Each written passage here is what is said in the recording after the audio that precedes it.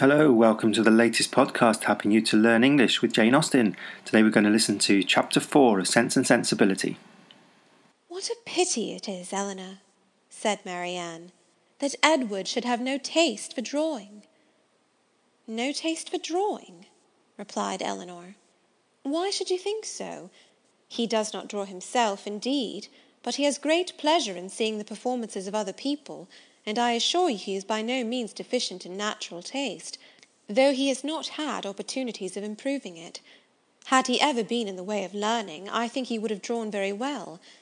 He distrusts his own judgment in such matters so much, that he is always unwilling to give his opinion on any picture, but he has an innate propriety and simplicity of taste, which in general direct him perfectly right." Marianne was afraid of offending, and said no more on the subject; but the kind of approbation which Eleanor described as excited in him by the drawings of other people was very far from that rapturous delight which, in her opinion, could alone be called taste. Yet, though smiling within herself at the mistake, she honoured her sister for that blind partiality to Edward which produced it. "I hope, Marianne," continued Eleanor, "you do not consider him as deficient in general taste. Indeed, I think I may say that you cannot, for your behaviour to him is perfectly cordial, and if that were your opinion, I am sure you could never be civil to him." Marianne hardly knew what to say. She would not wound the feelings of her sister on any account, and yet to say what she did not believe was impossible. At length she replied, "Do not be offended, Eleanor, if my praise of him is not in everything equal to your sense of his merits. I have not had so many opportunities of estimating the minuter propensities of his mind, his inclinations and tastes, as you have; but I have the highest opinion in the world of his goodness and sense. I think him everything that is worthy and amiable."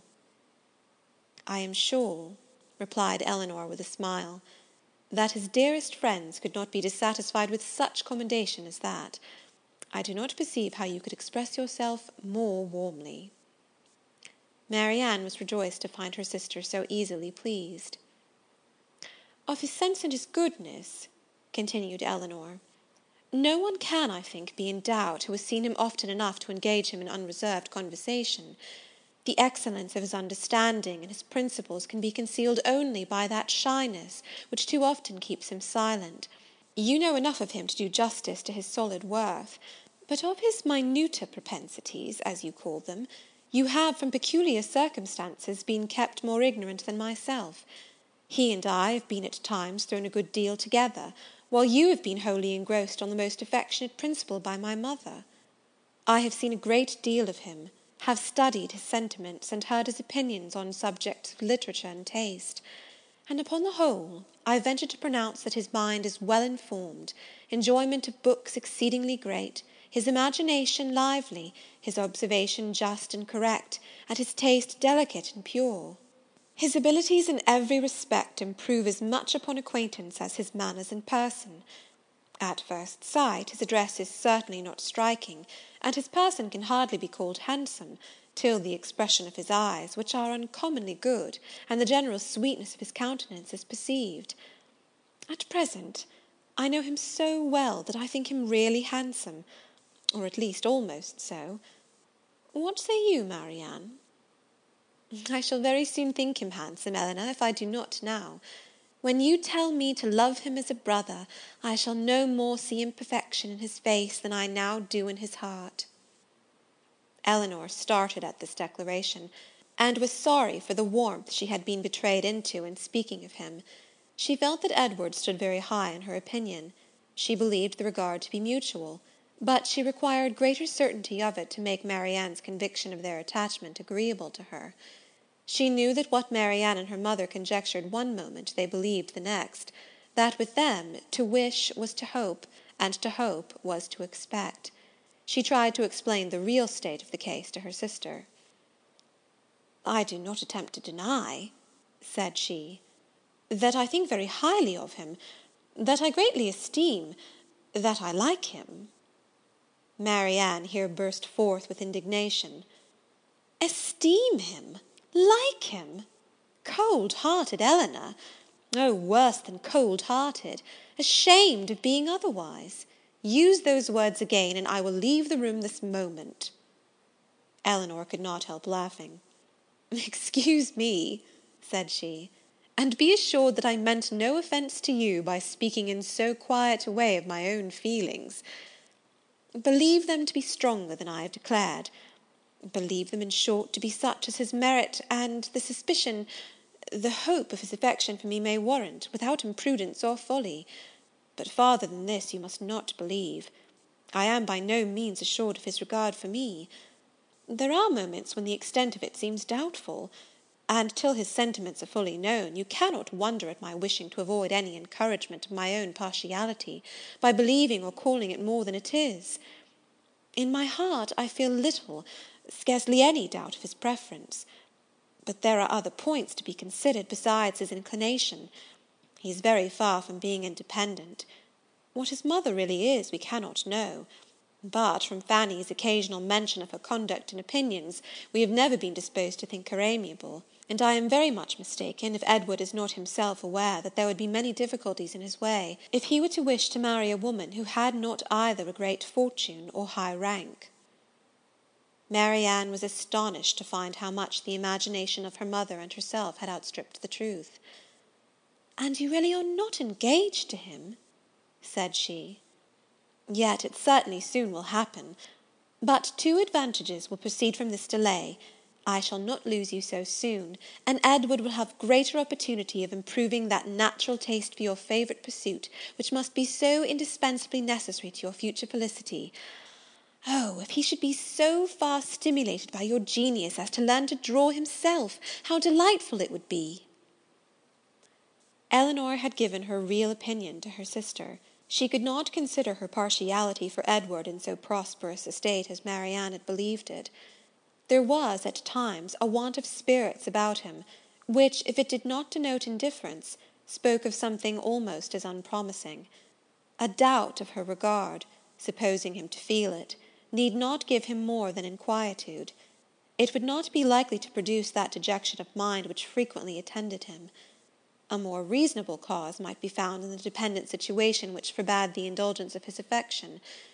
She knew that his mother neither behaved to him so as to make his home comfortable at present, nor to give him any assurance that he might form a home for himself, without strictly attending to her views for his aggrandizement. With such a knowledge as this, it was impossible for Eleanor to feel easy on the subject. She was far from depending on that result of his preference for her, which her mother and sister still considered as certain.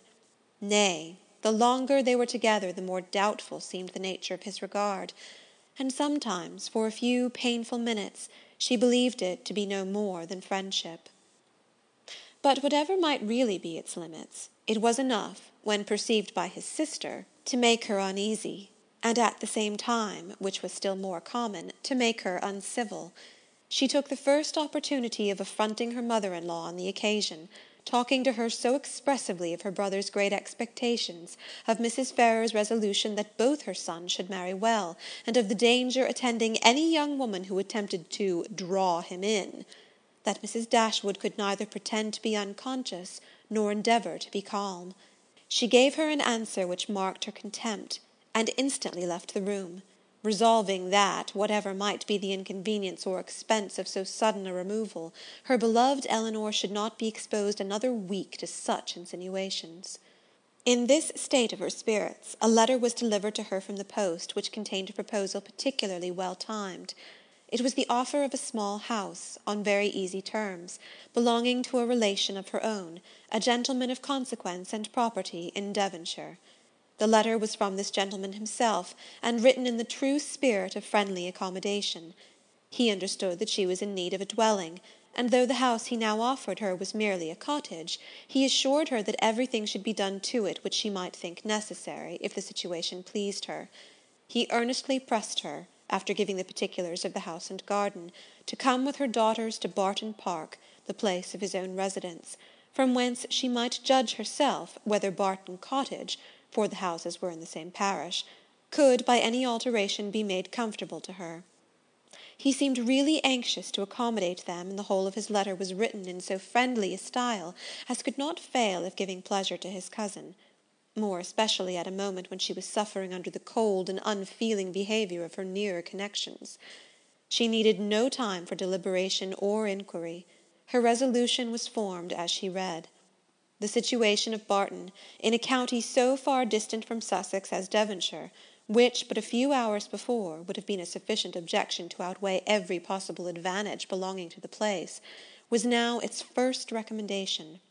To quit the neighbourhood of Norland was no longer an evil, it was an object of desire. It was a blessing in comparison to the misery of continuing her daughter-in-law's guest, and to remove for ever from that beloved place would be less painful than to inhabit or visit it while such a woman was its mistress. She instantly wrote Sir John Middleton her acknowledgment of his kindness and her acceptance of his proposal, and then hastened to show both letters to her daughters, that she might be secure of their approbation before her answer was sent. Eleanor had always thought it would be more prudent for them to settle at some distance from Norland than immediately amongst their present acquaintance. On that head, therefore, it was not for her to oppose her mother's intention of removing into Devonshire. The house, too, as described by Sir John, was on so simple a scale, and the rent so uncommonly moderate, as to leave her no right of objection on either point, and therefore, though it was not a plan which brought any charm to her fancy, though it was a removal from the vicinity of Norland beyond her wishes, she made no attempt to dissuade her mother from sending a letter of acquiescence.